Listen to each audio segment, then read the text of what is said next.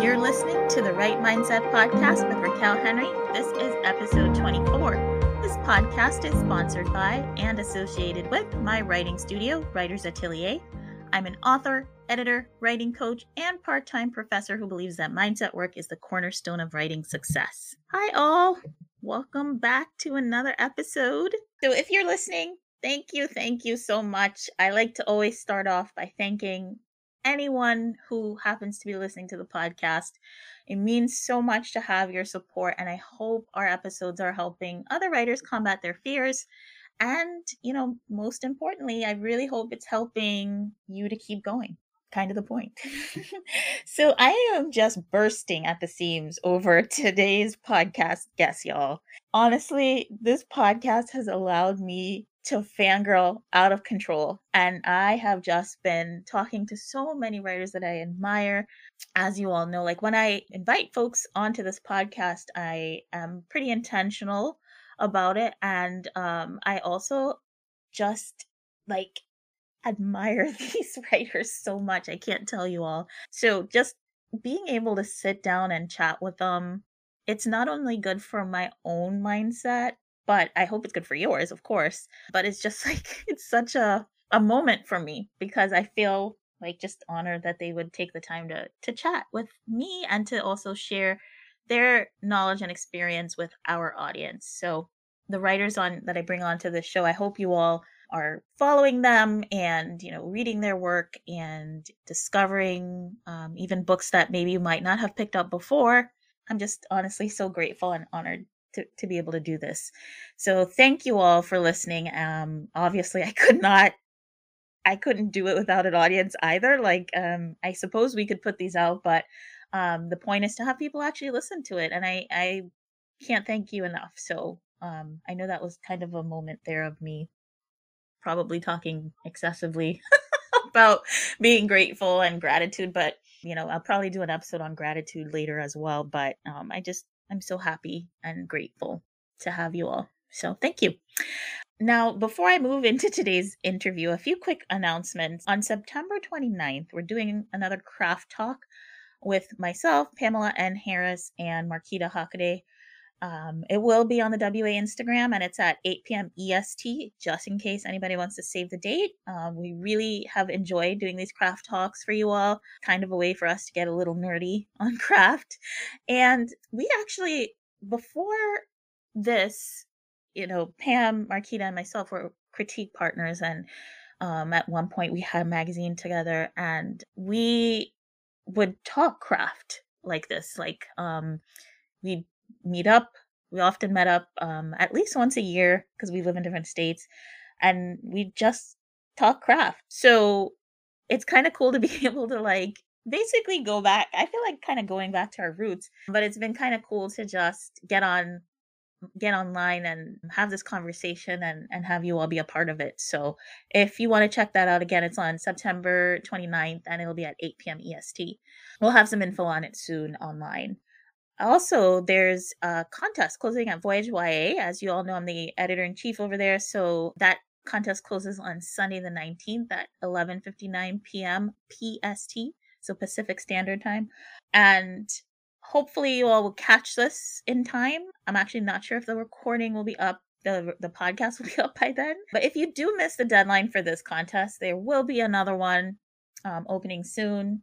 And they also always have submissions open for free. That's always an option. But those are really more short story based submissions than novel based submissions. So something to keep in mind if you write YA. All right. So I am slowly plugging along on my holiday novelette and trying to keep my mindset right.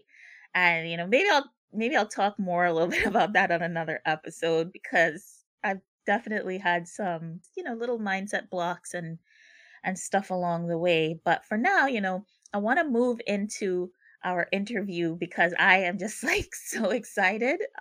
We are featuring one of my writing idols today. And last year I had the honor of being on the same panel with Nancy Naigle. And side note here, many, many thanks to Sarah at Orange County Public Library for inviting me to that panel. But after that panel, Nancy and I bonded over the fact that we absolutely love Hallmark. And Hallmark movies, especially the Christmas ones. And we also really love sweet romance.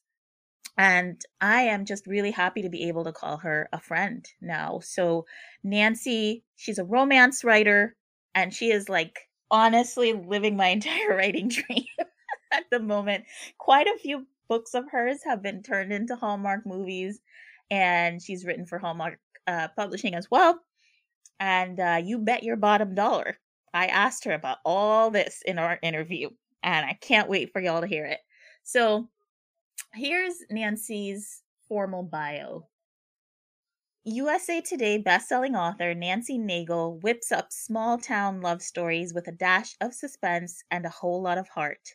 She began her contemporary romance series, Adams Grove, while juggling a successful career as an SVP for Bank of America and life on a 76-acre goat farm. Now enjoying an early retirement from the financial industry, she devotes her time to writing, antiquing, cooking, trail riding on her Palomino, and the occasional spa day with friends. A native of Virginia Beach, she now calls North Carolina home. Best known for her small town story set in Adams Grove, Sweet Tea, and Secrets leads off this small town series. Stay tuned for news about the release of Porch Swings and Promises. Nancy writes romance and women's fiction for Montlake Romance and St. Martin's Press and enjoys the diversity of adding mysteries to her list of accomplishments through Crossroads Publishing House. She's also working on several projects with Hallmark. Watch for Nancy's novels Christmas Joy, Christmas in Evergreen, and Christmas in Evergreen Letters to Santa on Hallmark Channel, and Hope at Christmas on Hallmark Movies and Mysteries. New in 2020, The Secret Ingredient made its Hallmark Channel debut, and stay tuned for news about the movie based on Sand Dollar Cove. And Sand Dollar Cove is actually out, and I watched it. It is pretty awesome. Plus, it stars Chad Michael Murray, so you all will definitely want to check that out. Anyway, let's get into my interview with Nancy now before I burst. Hi, Nancy. Welcome to the podcast. Thank you so much. I'm so excited to be here.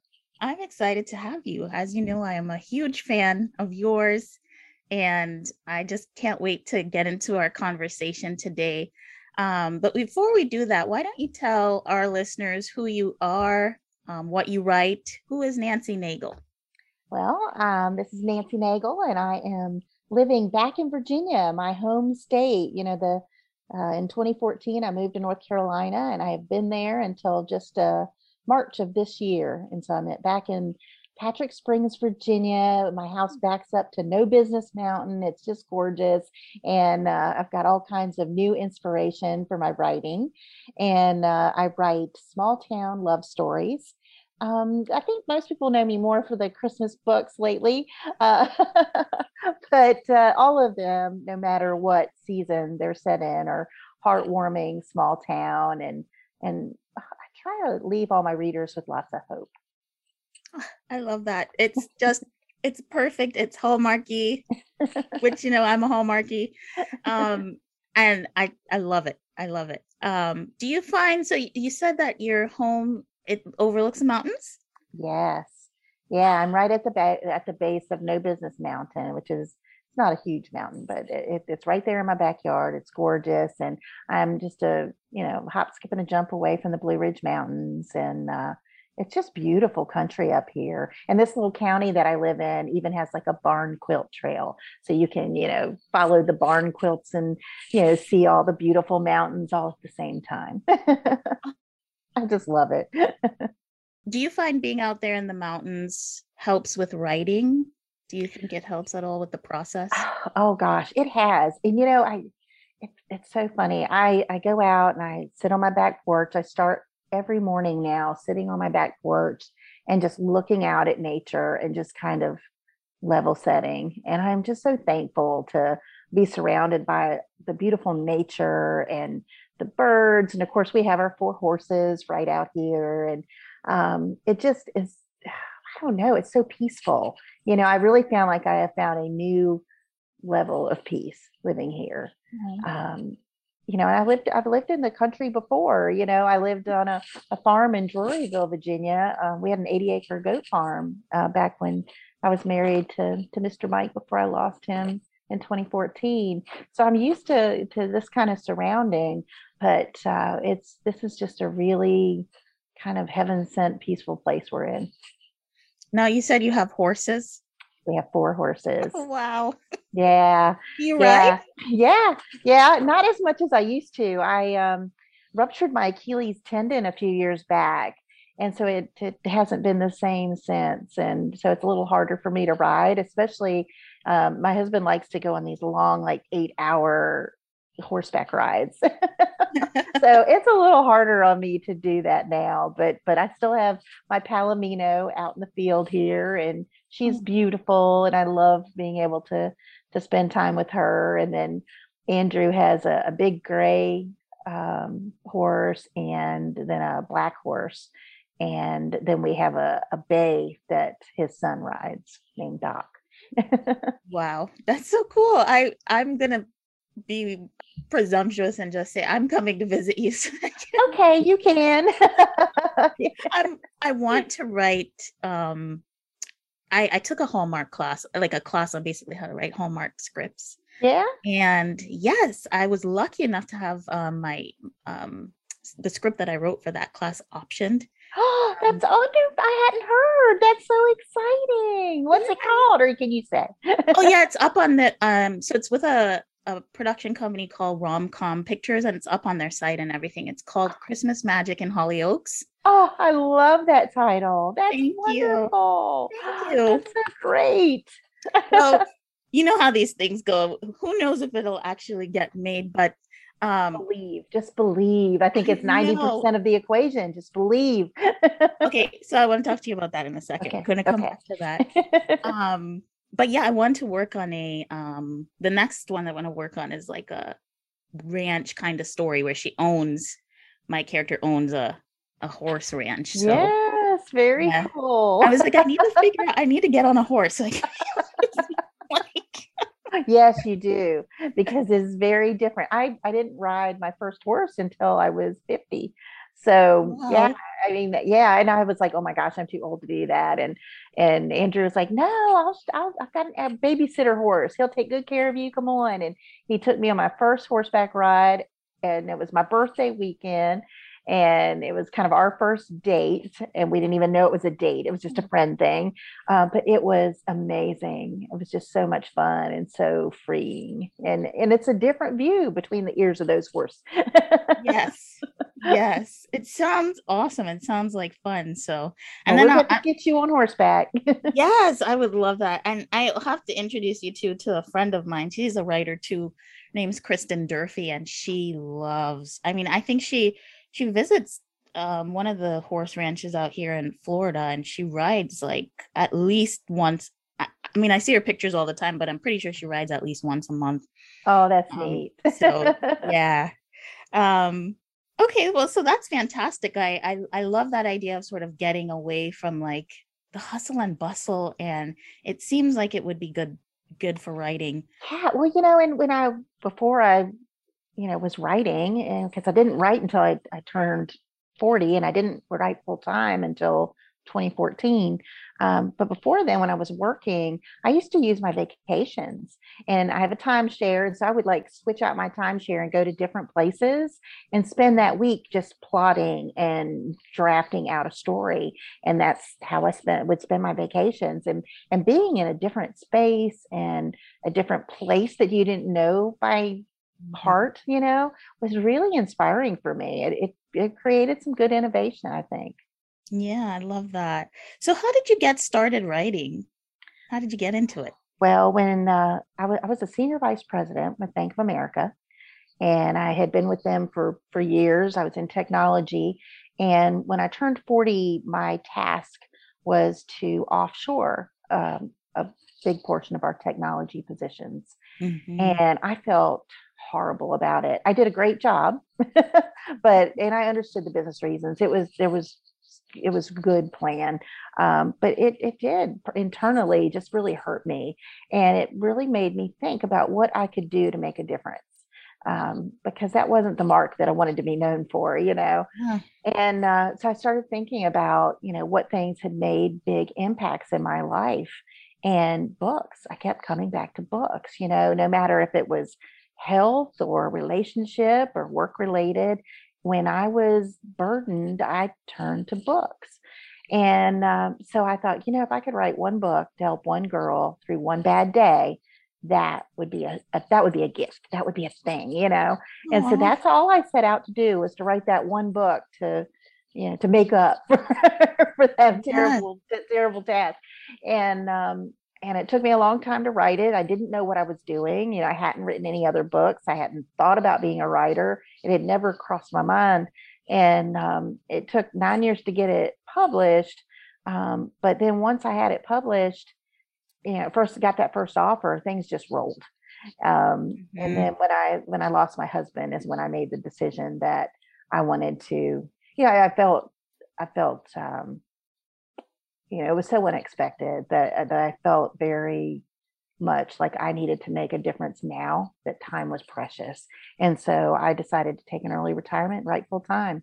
And I just, that's all I did. No backup plan, just was going to do it. And it's worked out fine. Thank goodness. Yes, it has. But I don't know that it was the smartest plan. But that, I moved to North Carolina and moved my mom in, and just started writing full time. And I've put out 2 to 3 books every year since, and things are going good. Things are going real good. Love that story so much. So, when you published your first book, well, let's talk first. Did you get an agent first? No, Um, no? I did How? not have Well, an. I didn't have an agent until I had 14 books out. And the only wow. reason that I got an agent then, well, I was a businesswoman, Hmm. and I just couldn't understand why I needed an agent if I could do the things on my own. And I was with Montlake Romance first. I had a 3 book deal with them, and I did three book deals with them. So, that was all going fine. And I had a literary attorney look over the contracts for me. So, I did all the smart things I do. I didn't know everything. Right. So that went fine. And then I had indie published the Granny series with Kelsey Browning. And so, of course, we handled that. And I was at RT back when the Romantic Times convention was a big thing. I was there one year, Mhm. and the folks over at Random House were talking to me about potentially doing a women's fiction series for them. And we talked, and they had a wonderful plan outlined. And they said, "Well, who's your agent?" And I said, "Well, I don't have one." And she said, "Well, you'll have to have an agent." And so I went over and looked to see who they had talking to people, and said, "Can I talk to this person and this person?" And I came out of that conference with Kevin Lyons as my agent, and she was amazing. We never did go back to Random House. It was an interesting twist of fate Mhm. that she got me the St. Martin's Press Christmas deal. And so I wrote Christmas Joy for them. And of course, that's what opened the doors to Hallmark. And so I am trusting that everything that was supposed to happen happened with her. But yeah, I never would have even looked for an agent, I don't think, if that hadn't been pressed upon me.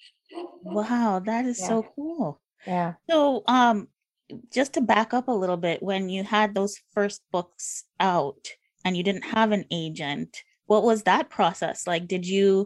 Had you put your book anywhere else, or did you just go to them first and try to get them to pick Well, up your so it was an interesting little start. It was kind of like a hiccup start. I don't often talk about this, but it's Writer Girl, so I'll give you the whole story. So I had been, I'd written that story. I really felt strongly about it. I had won some contests, and it was Sweet Tea and Secrets, and I had taken it everywhere. I had a drawer full of rejects, and I was just still looking. And I ran across this small press that just sounded perfect. And I can't even remember the tagline for that small press. And they're no longer in business, and I won't mention their name anyway. But even the logo had like a woman with a hat and the blue Mhm. sky over her head and everything. And it just looked so relaxing and perfect. And so I had pitched to them, and they picked up the book, and I was so excited. I was just thrilled. And so we'd gone through edits, and I went to Book Expo America, in New York City. And I had gone a couple times before, but that year I was super excited. I was armed with little organza bags with sweet tea candy and my business card and a picture of the book cover. And I was giving them out to all the librarians and booksellers, and just so excited that my book was going to come out that following July. And so while I was there, Montlake Romance was set up. They were just starting that line. And so I was talking to the editor and learning, what their business plan was, and wasn't looking for a deal because I had a deal. And so Yeah. we had talked. And of course, I lived on a goat farm back then. And so that had come up, and we really hit it off. And so before the end of Book Expo, because it used to run over 3 days, I had gone back and given them a little, bag of candy and stuff, and thanked them for chatting with me and let them know how much fun it had been. And that was it. I wasn't trying to, build any networking or anything. It was just generally just trying to be nice. And so July comes, my book comes out, and it just went nowhere. And I quickly realized that the small press that I had it with just, I think they were just overwhelmed or didn't know how to get it places. And we had Right. run into some snags, and I ended up like making some phone calls to get it moved, at least so you could see it on Amazon, things like that. And it just got kind of ugly. So I ended up calling her, and because she had contracted me for my second book too. And I ended up calling her and saying, this is not going well for me. I am fine with you continuing Sweet Tea and Secrets because we have a contract for that, but I want the rights back to Out of Focus, my second one. And she got really ugly with me. And I said, Oh, well, wow. I don't think you fulfilled the first contract, so I can probably get out of both of them. She goes, well, if you don't want to do your second one with me, you can have this first one back. And I was like, okay. So I took it back, threw it out by myself like the following week, contacted the folks at Mount Lake that I had met and Mhm. said, hey, that sweet deal I thought I had wasn't all I thought it was. And if you're still interested, I'd love to do something with you. And they gave me that 3 book contract, and we were off and running. So, yeah, I mean, it was definitely some hiccups. But it all worked out just fine. Yeah. At the time, it was a little devastating, and I was a little scared. And I think too, I mean, I was just so excited to sell a book, and Sure. everybody is, right, that you'll sell it to anybody. And Yeah. I think, you have to be careful, and especially, and of course it's different now, where, gosh, everybody can publish. Back then it wasn't like there were tons of indie authors out. It was before that big bubble hit. And because that was back in 2010 when I sold that book. um so yeah, definitely do your research. It's kind of like it goes along with the same thing where people are like, well, it's better to have no agent than a bad agent. Well, it's the same thing with publishers. You need to Yeah. know that they're going to be able to do the things that are going to meet your goals. And everybody's goals aren't the same. Some people's Exactly. goals are just to get the book done. And then, some people want their book on a shelf, and some people, don't want to do it unless it's going to be an audio. Some people are doing it for the money. Some people are doing it for it just, Sure. some people want them in libraries. I mean, it just, everybody's plan is different, and it's okay. Some Just, people want them on Hallmark. yeah, some people want them on Hallmark. So, yeah, I mean, you definitely need to know what your goals are. And speaking of wanting your stuff on Hallmark, I will share with you that when I told Kevin, I first came on board with Kevin Lyon, who is an amazing agent, and I have lately, the past year, I've been with somebody else now, but not because she wasn't doing her job. She's amazing. But I had said to her, she was like, well, where you want to be, what things you want to accomplish. And we talked about that. And I said, and I'd really love to see one of my books on Hallmark. Because I've always been a Hallmark fan. I mean, I love Hallmark. Me I mean, I even too. love their commercials. And she said, yeah, you and everybody else. So, Well, I'm so but glad. you still need to vocalize them. You still, even if what the response isn't super hopeful. I mean, you still have to believe in it. You still need to put those goals out there. That's what I wanted to actually ask you. That's one of my questions because I heard you on one of those Hallmark podcasts recently, and you mentioned that about, initially, you'd mentioned it to your agent about being on Hallmark, and having your book turned into a Hallmark movie, and the response was kind of lukewarm, It was. And you then know. even when they got optioned, it was like, don't get excited. And tons of them get optioned. Hardly ever any of them ever make it to production. I mean, she was very voice of the reason, which was probably good because I was just like, it'll be a movie. But I think there's a certain percentage of that in thinking positive and doing things for the right reasons and Yeah. things like that that go into the formula.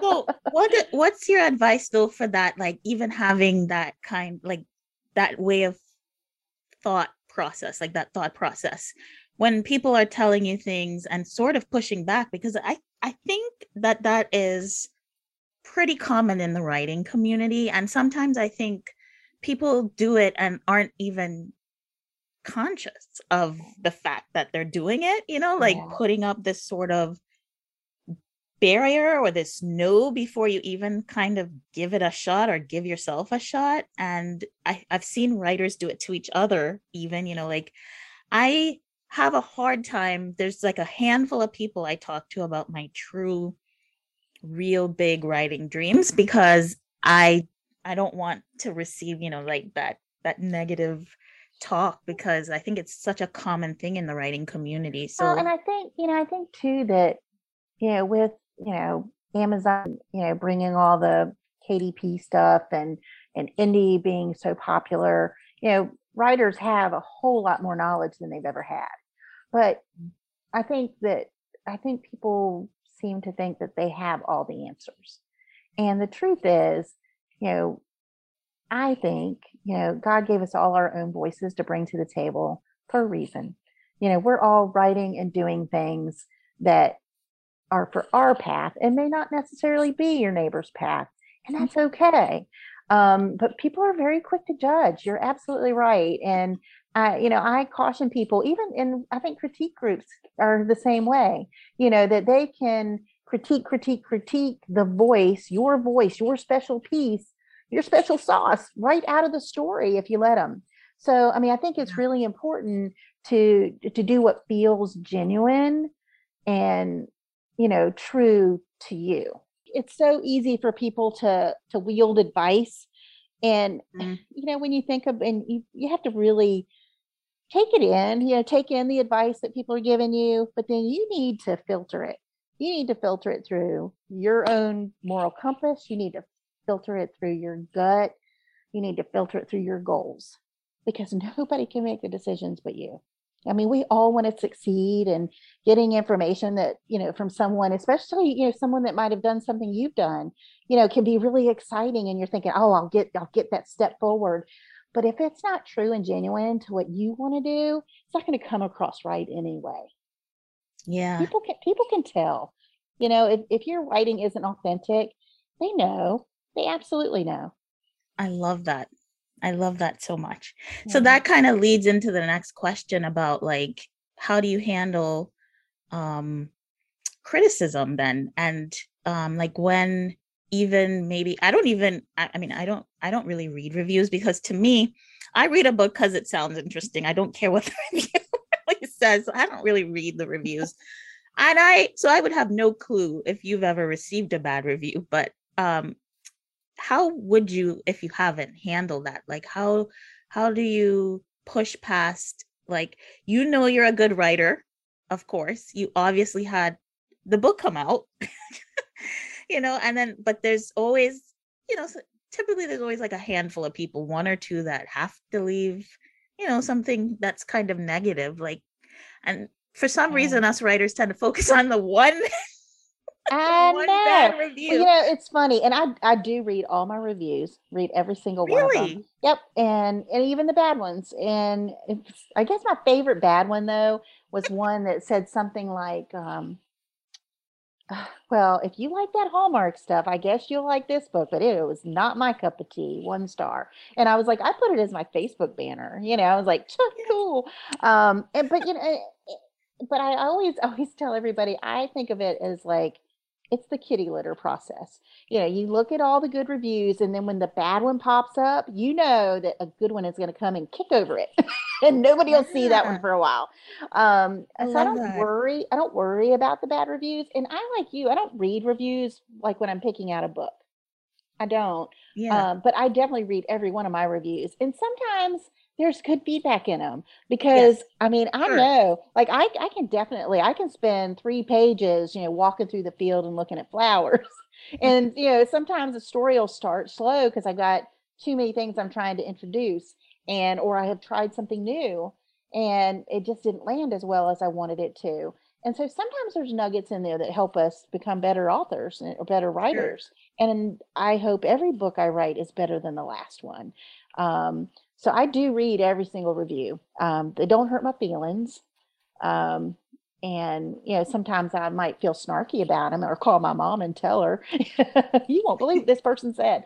But I think it rolls back too to I believe that I've got something to share for certain people. What I Hmm. say is not going to be one size fits all. I know that, and that's okay. And my readers tend to be a little bit older or mature, married, that Yeah. kind of stuff. They're not teenagers. They're not, kids in their 20s in college usually. Hmm. And I'm fine with that because you know what? I'm not that age anymore either. I should not know what they're up to, and I probably don't want to know what they're up to. I don't Yeah. want to know what I was up to when I was in the 20s. Um, so, I think, I trust that. And my life has changed a lot, Raquel, since my husband passed. Hmm. My life has, my faith has become so much stronger. And I really believe that, these books that, I'm writing are for a reason. And that this crazy shift in my career and my life and all that stuff was for a reason. And so I really trust that. I trust it.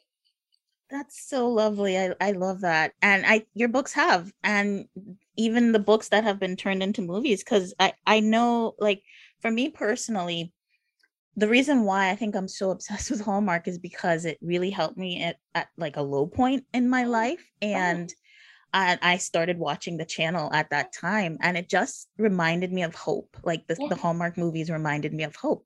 Yes. And Yes. I think that you're absolutely right about that. I mean, your stuff is there for a purpose, and it is probably changing a lot of lives that you don't even know about. So, Right. Right. And when I do get, touched by one of those people who send me a note, it's just so profound. And some of the time, sometimes it's so interesting to see what little piece of the story that they clung to. Because mhm. sometimes it felt like it was a real insignificant piece to me when I wrote it, but it was what they needed. And so that's always kind of interesting what somebody else sees as like the most precious thing in a story. Um, yeah. So even with all that, do you ever experience like fear? Do you still experience that at all? Like Oh when you're my writing gosh. an Yeah. imposter syndrome? Oh yeah, because you said something about, oh, when you know you're a good writer, you have all those books, and I'm sitting there kind of chuckling because I sweat book release day every time. And the funny thing is, I mean, like we send out arcs, we have lots of people reading the book before it ever hits release day. And so Hmm. I'm already getting some feedback, but a lot of those readers have been reading me all along. So it's kind Right. of like getting feedback from your mom, right? Like there's always this seed of doubt that I'm going to be like, oh my gosh, this wasn't better than the last book. It's not going to be good. The people aren't going to love it. So I worry, yes. I definitely do, but don't let it stop me from continuing. In the first few books that I wrote, I remember it was so hard for me to even start writing again until like the last book came out and was real. It was like I felt like I needed to let them graduate before I could start the next one. And you can't do that if you're going to make a living. You know, Right. Yeah. you got to Yeah. be plotting a book, writing a book, Yes. editing a book, and marketing a book all at the same time. Hmm. So how do you handle that since you decided to bring it up here? Because you mentioned that you release like 2 to 3 books a year. How are you able to manage all of that? Yeah, well, it's funny, I always think I'm such a great planner, but even though I have a general idea of when things are going to come back my way, they never do. So, for example, I turned in a book in December, and I did first round edits in March on that book. And then I just got it back in August, and then I just sent it back. But then the other release in 2022 that I've got is called What Remains True. That one I turned in February and have finished first round edits. Actually, we've finished all the edits except proofs now on that book.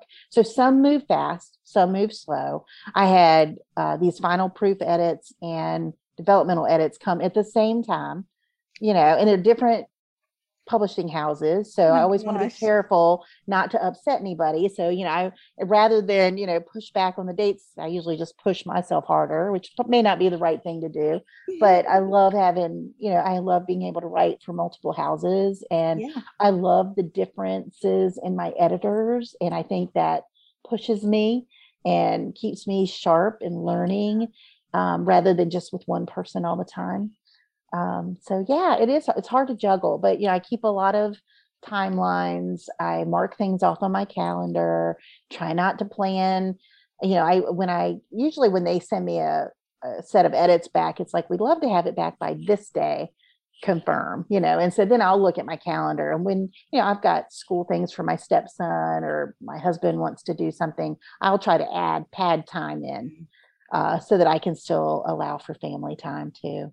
Sure. And so I do the best I can to juggle everybody, but I'd be lying if I didn't say sometimes I am just a stressed out mess because I feel like I'm trying to juggle knives or chainsaws that are running, Yeah, yeah. Well, I think a lot of writers will appreciate hearing that they're not alone on that. 'Cause No, no. And I had other than the editing and the writing, the marketing is such a big deal too. And I had the terrible luck of getting blocked out of Facebook for 10 weeks this summer. whoa, Yeah. how did that Yeah. happen? Oh my I have God. no idea how it happened. They said that I was imposed uh I was impostering a public figure myself. And so, like, I had to send pictures of myself and driver's license, Oh my all kinds of God. stuff. Yeah. And so it took weeks to get that resolved. And it took me getting help from Random House and Crown Media to help get Facebook to, because you can't get to anybody on Facebook, You can't. You No, can't. you just push buttons all day, but you can't get anybody to respond. So yeah, so finally I'm back on Facebook, but it was hard and it was a critical time too, because it happened the first week of June, and my the Shell Collector, which is, of course, it's the last book that came out. It is the best book I've ever written.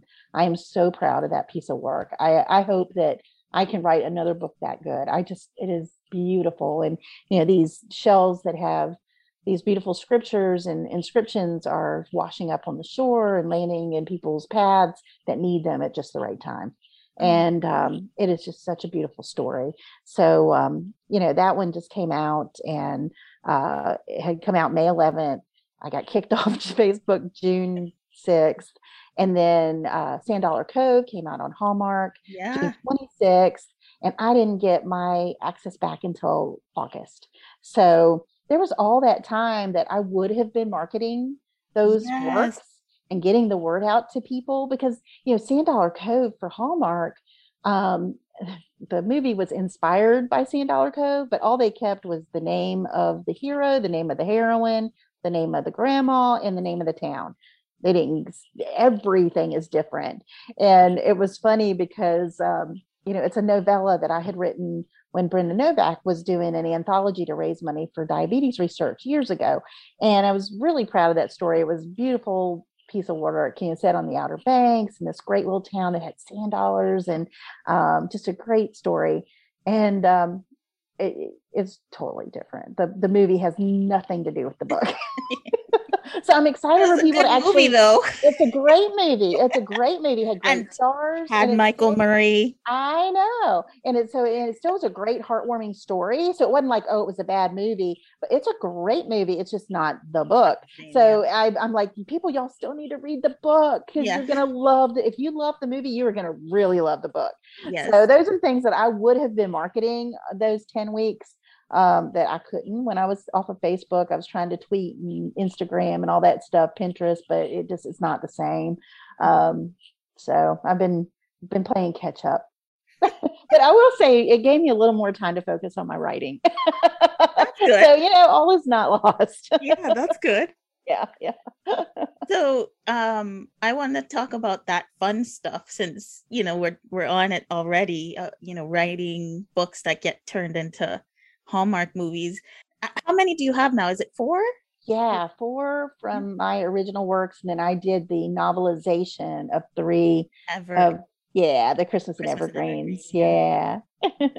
Oh my gosh, that's so cool. So, can you tell us a little bit about how that even all happened and like what was it like? Because of course I want to hear about that.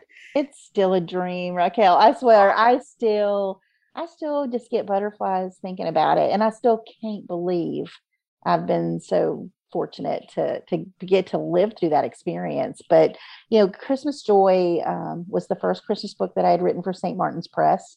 I never had a Christmas book on my radar. It was simply my agent calling and saying, hey, my favorite editor at St. Martin's Press is looking for a small town Christmas story. You think you'd like to write one? And I was like, sure. And so I wrote three stories down. They picked the one that I just tucked in at the last minute. And, because it was almost like my real life, and, we're living on a farm and stuff like that. Um, and I had written the story and turned it in May. And that following Christmas, I was doing a Facebook party on uh, the Christmas note because that was coming out and it had a military angle. I was born and raised in Virginia Beach with Norfolk and Oceana. It's a huge military town. So I thought it was a good fit. And so I was, buzzing everywhere about come join me on this Facebook party. We're going to all watch together. And I got a tweet back from the Christmas Note account. And it said, hey, thanks for building buzz about our movie, The Christmas Note. We're so excited about it. And I shot a note back and said, oh, you're so welcome. I just love Hallmark and blah, blah, blah. And didn't think much of it. And then a couple days later, I got a direct message on Twitter from the Christmas Note. And that one said, we didn't realize you're an author. Maybe one day one of your books will become a Hallmark movie. And I about fell out of my chair, I was like, whoa. And so I sent back after I like picked myself up off the floor, sent back a note that said, a girl could dream. And a couple weeks later, we got the call. My Kevin Lyon got the call that they were requesting the manuscript for Christmas Joy. Wow. And so we didn't even have it edited yet. I turned it in May the previous year. So 7 months have gone by, and this is January. And we have not edited. I barely remember the story by that point, right? Because I've already written something else. So we get together and we edit the story, get it back to them within the month because we want to get it there while they're still interested. Mm-hmm. And then we didn't really hear anything for a long time. And then the book came out in October. And from what I understand, one of the production managers saw it in Barnes and Noble, and it was beautiful cover. It was a kind of a soft matte book, trade size, red with a big Red. Mm-hmm. wreath on it, and it was really eye catching. And she picked it up and read it over the holidays and fell in love with it. And so when we got the call that it was going to be made, it was from that, not from the original tweet. So really not sure how the two pieces really Yeah. work together because she didn't seem to know anything about the tweet or that option stuff. So yeah, it was really interesting. I have no idea, and I asked lots of questions, but I still to this day don't know how I got my foot in that door. I am so thankful for it. They called on Valentine's Day and let me know that it was going to be going into production, and I thankfully had a passport and was ready to roll. and packed up and went to Vancouver to see Christmas Story being filmed. And it was absolutely magical. I flew out there and they put me in the same hotel as the stars were staying. And my driver, his name was Rocket, and he was the drummer for some Canadian band that was supposed to have been really popular. He's kind of an older guy with kind of crew cut hair. Really, he was kind of funky. So that was fun. I guess like a retired drummer. And so he took me out to the set. And when we got there, I was like, this is not the Vancouver I know, because I had been to Vancouver several times for the bank. We had technology vendors, in Vancouver proper. And of course, he had driven me all the way out to the countryside, and it was so beautiful. And there were blueberry farms all Aw. around. And he drives me and we kind of park over on this side where the circus stuff is, where all the big trucks are parked, and then takes me to drop me off in front of this huge log home. And I hate to even call it a home. It's like an estate. I mean, it was huge. It had like wings. And then there were paths that went to other, like a little chalet and a greenhouse. And so they Mhm. actually filmed the kitchen scenes when Danielle Pennebaker as Joy is, making all the cookies and all that stuff in the kitchen of that great big house. Wow. And then the scenes with where all the Christmas trees were during the Christmas cookie crawl and all the cookies being served, that was back in that chalet in the back. So it was really neat to see how they use pieces and parts to make. And they probably shot 100 movies in that place. I have no idea, Yeah. but it looked different and unique because they used pieces and parts, right? Mhm. But I remember walking back there and seeing the dump truck full of snow and walking through over this little bridge, and they take me to Video Village, which sounds really neat, and I'm all like, wow, Video Village, and I'm expecting like a trailer or something, with all this stuff in it, and it's just a black tent, a little 10 by 10 tent, and it's got like a piece of scaffolding or whatever with little monitors on it and some director chairs. And so they popped me up in a director chair, which is not easy when you're 5'1.5". And so I got up in my director's chair and had my little blazer on, and they are getting ready to film the scene. And I never knew that when it's snowing outside and they're filming inside, that they have to make it snow like a daggone blizzard outside so you can see it, right? From looking out the window. So the snow blowers are going, and there is snow just coming all down the side of my jacket. And so it's kind of breezy feeling and chilly. And I'm watching, just totally focused on this little screen. And because at home we watch these big 60-inch televisions, right? It's just a little screen. And they start shooting that scene where Joy is holding that green ornament that had been so special to her from her mom, and it drops and is broken. And I just sat there and boo-hooed. I mean, Aw. just absolutely cried. It was so strange to hear my words coming back to me, to see those emotions that I had felt and written come alive on right there in front of me. I mean, Wow. yeah. And so um, the producer walks over and she said, "Are you okay?" I said, "Yes." And she said, "Do you like it?" And I said, "I love it. These are happy tears." And she said, "Well, then you can cry all you want." And I said, "That's good, because I probably will." And I did. Aw. I cried. And we were there. So that movie had Balsam Hill as one of the sponsors. So the Ooh. trees and the garlands were just absolutely breathtaking. And so the gal that was in charge of the Balsam Hill part, or the account or whatever, she was there, Morgan. And so she and I had gone and had dinner together, and then they were going to be shooting some of the tree scenes later. So I stayed with her, and they shot those scenes at like 11:30 or 12 at night. And so we stayed late while they shot those scenes. It was fun. Aw. So did you get to go on set for the other movies as well, or was Yeah. So went on set for Hope at Christmas as well. And that I was need a also second. Hold on. Pause. Nancy, did you meet what? Ryan Pavey? Yes. I just internally died. Okay, don't die. In fact, I'm looking at me with Ryan on a picture right across the room here, where he and I was at Rama Drama in Nashville just last month or in July. Um, yeah, no, he is so nice. He's my favorite actor, my Y- favorite Hallmark actor. you've got to meet him. He is so wonderful, kind, humble, generous with his time. Yeah, meeting him on set, it was so neat. It was so cold when they were filming Hope at Christmas.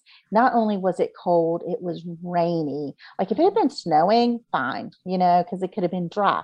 No, it was wet and cold and damp. It was so bad that the directors, I like they were shivering.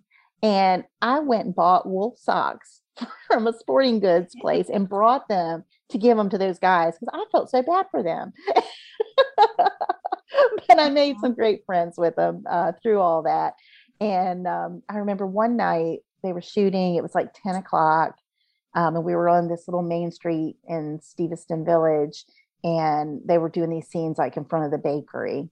And they had taken a break, and they said they made an announcement to everybody that they had brought Ryan Pavey and Scotty Thompson had brought a coffee and hot chocolate truck over to treat everybody because they were, so thankful for the movie.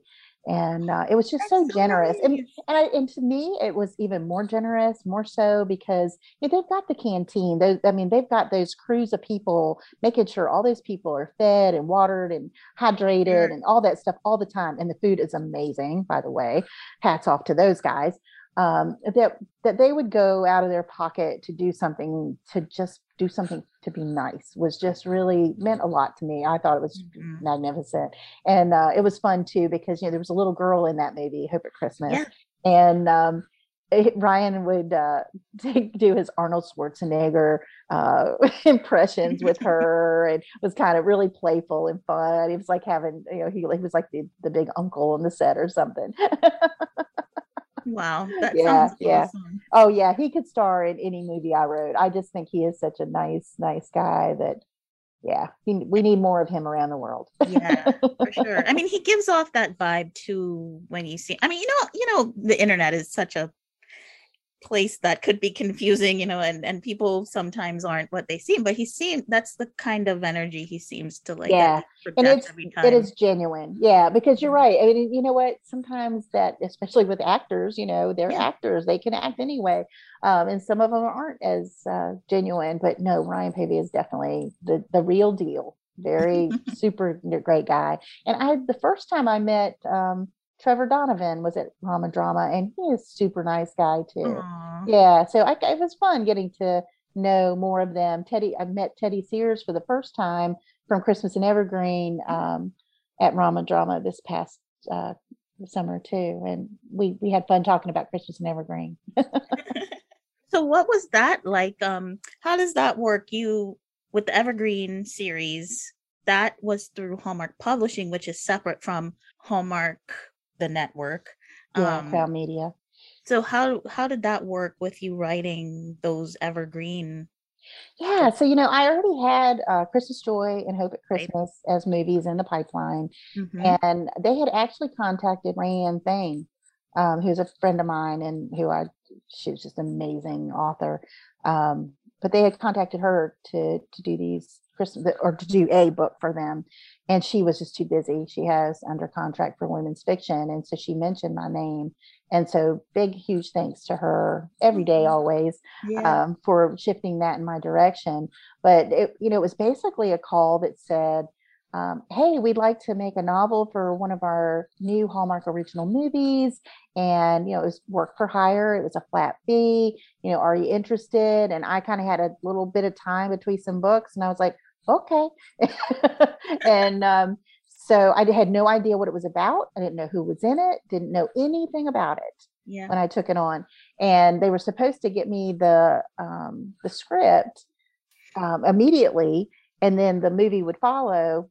But I didn't get either one until after the movie came out. So by then I had like 45 days to write it. And Wow. yeah, so I was like, oh gosh, so it was, tighter timeline than I even expected.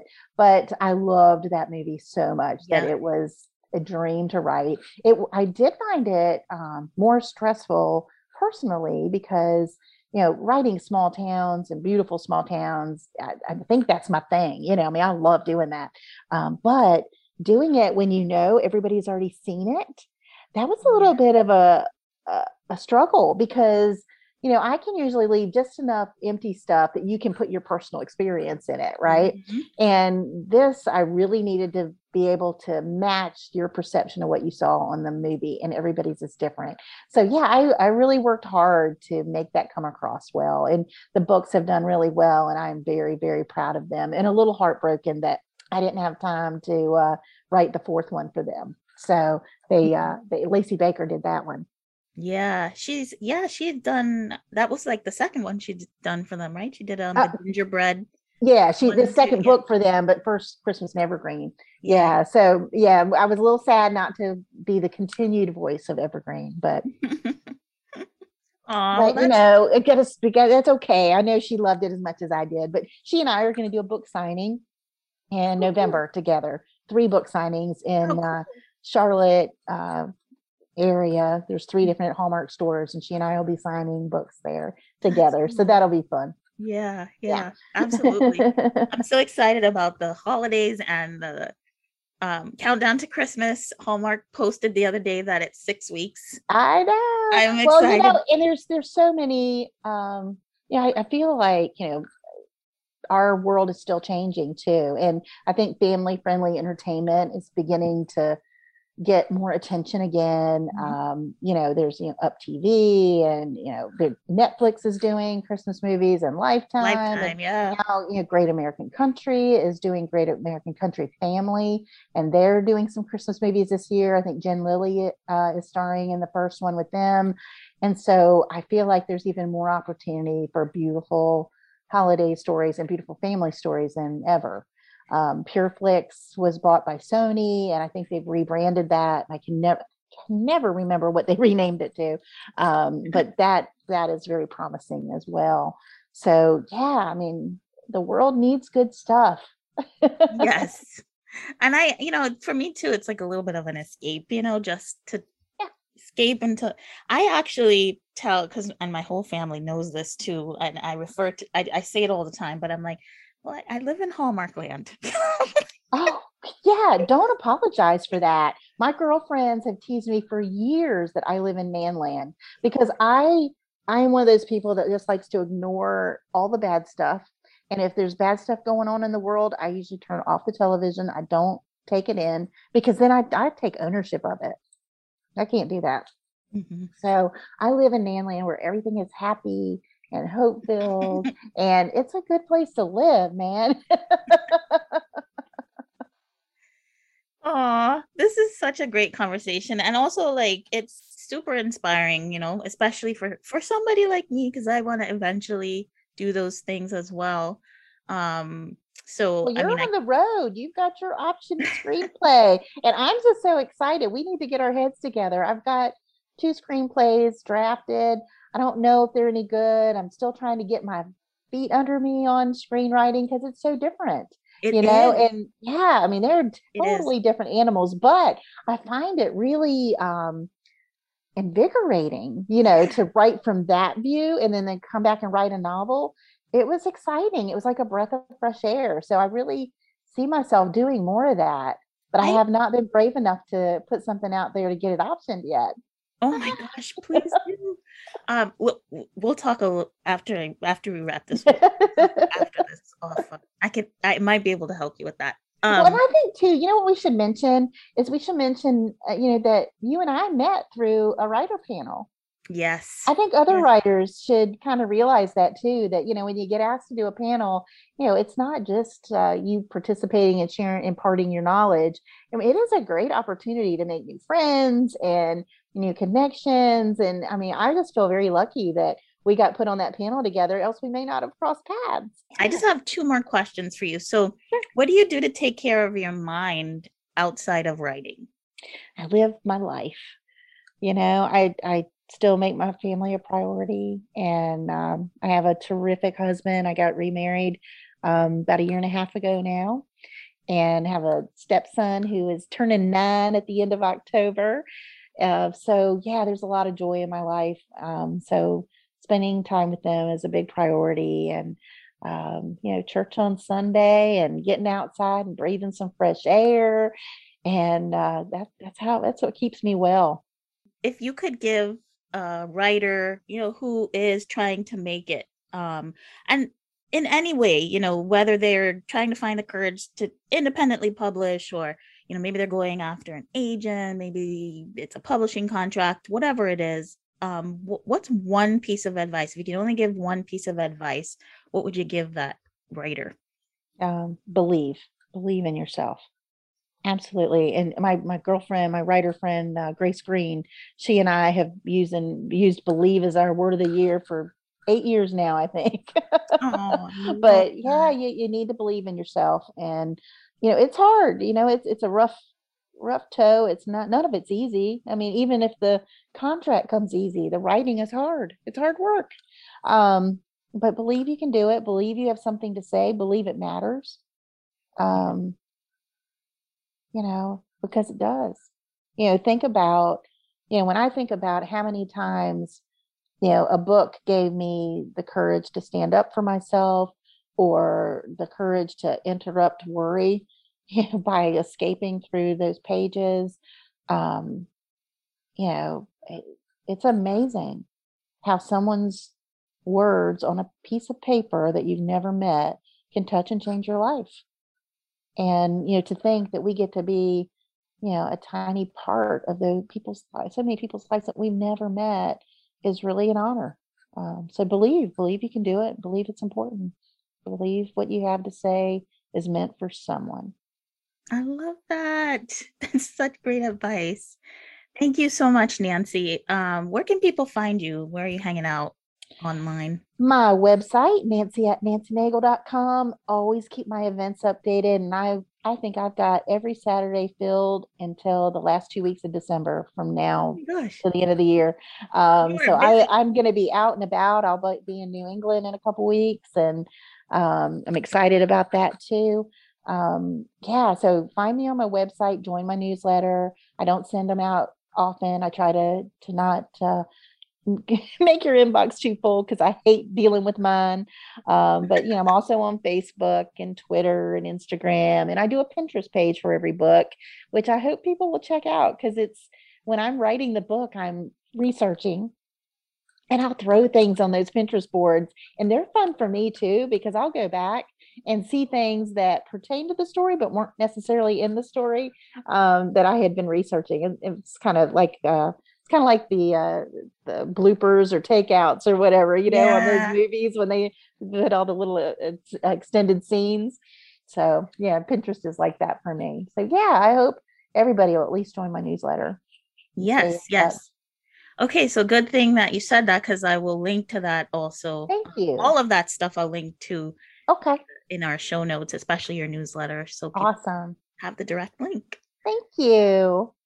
Well, thank you so much for chatting with me. This was like also a little bit of a dream come true because I'm a fan. So, Well, and a friend. And so it's like girlfriend time, and there's yeah. never too much of that. Aw. Well, Well, and thank I'm you. looking forward to us chatting some more. Yes, yes. Thanks, Nancy. You are very welcome. Wow. So, so inspiring. One of the things I love about Nancy is her positive energy and her relentless commitment to dreams, even when the rest of the world is telling you no. It's one of the many reasons I wanted her to be a guest on this show. And she is proof that every writing dream you have can come true. You just have to believe. So I hope you all believe. I hope you all know that you are capable and the writing dream is actually already yours. Please don't forget to check out Nancy's books and check out her newsletter. I'm going to be linking all of that in the show notes. And might I also just add a shameless plug for all the Hallmark movies based on her books? I had to. Thanks, as always, for listening, you all. If you're enjoying The Right Mindset, I encourage you to subscribe and leave us a review. You can also check out Writers Atelier at writersatelier.com or on Instagram, Facebook, Twitter, or YouTube. If you're interested in joining our membership, you can do so through Patreon. Special thanks to our podcast editor, Allie Grauer. Take care and happy writing life.